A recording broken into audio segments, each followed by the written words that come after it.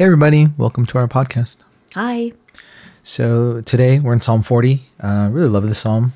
There's a really cool U2 song that I like too called 40, and they kind of sing it. But anyway, it starts off with how he's in waiting patiently for the Lord, and he has to cry out to God. And why is that the case? In verse 2, we find out that he's been in a pit of destruction in a miry bog. And I was just thinking about, what is that imagery like? What does it feel like to be in a bog or in a pit? And I think part of that, you feel stuck, kind of trapped. And I think this is sort of a metaphor of the effects of sin in our lives, that we get stuck because of our sins.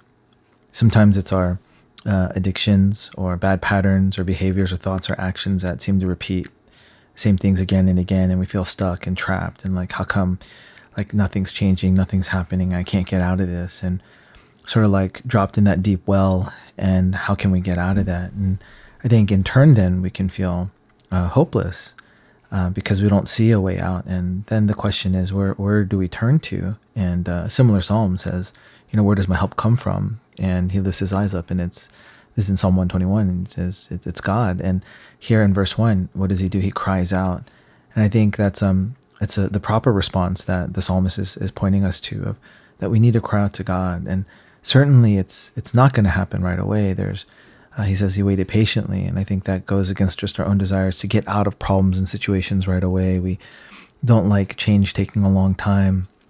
We're into instant gratification, microwave food, just instant ramen, just all these ways, and just, our lives that we want immediate change. But there's a real struggle here, a picture of being stuck, but really turning to God. And I think it's a reminder that God is the one who will rescue us. And in verse 2, it says, he drew me up from the pit, and God is the one. So as we cry out, God is the one who will rescue us. And definitely with our sins, that's what Jesus did. He descended, and he came into our world, and he came to the messiness and the brokenness of our world and in our own lives, and taking sin upon himself. He who knew no sin became sin for us, as it says in 2 Corinthians 5.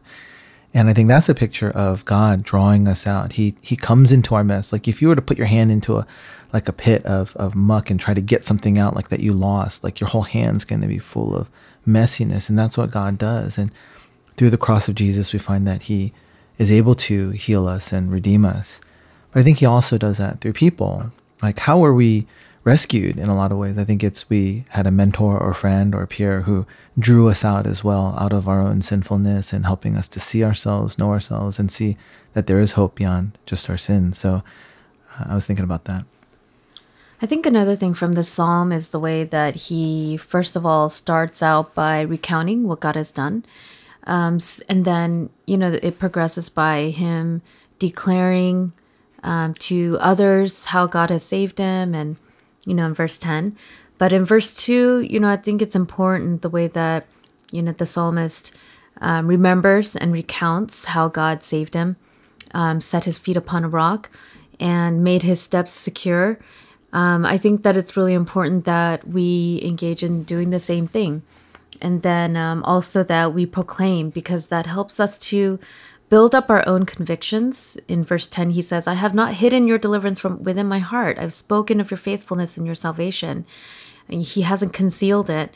And I think that's an important thing that we need to do as we remember and as we recount, as we share it and tell others. That's going to also bolster our own faith. And then later on in the psalm, in verse 12, he's still struggling. He says, evils have encompassed me beyond number. My iniquities have overtaken me. And what I was kind of surprised by was the way that he talks about his own iniquities and how they have overcome him. And what struck me is that, a lot of times I think external enemies are easier to deal with than our own internal enemies. Dealing with our own sin, there's so much shame and guilt, and that's harder to deal with, I think, than external enemies, because it has to do with our ego, and it involves us and what it said about us. And anyway, I was just kind of struck by how he admits that, no, it's my own iniquities that have overtaken me, that I need deliverance from again. And I think as he recounts what God has done, it gives him confidence to face his iniquities and to deal with that and to keep asking God for deliverance from his own sins. Yeah, I think in verse 12 also, it's this repeat sort of sinfulness, both outward, forces and within that Ellen was talking about. Verse 12, where it says, sins piled so high, that in the NLT it says, sins are piled so high I cannot see. It's just like that overwhelming.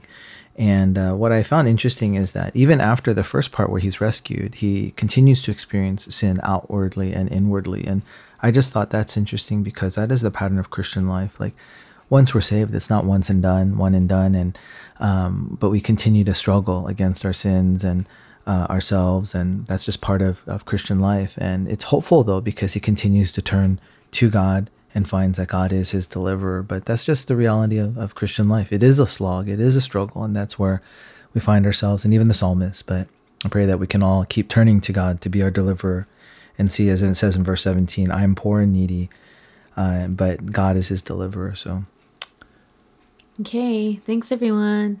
Bye. Bye-bye.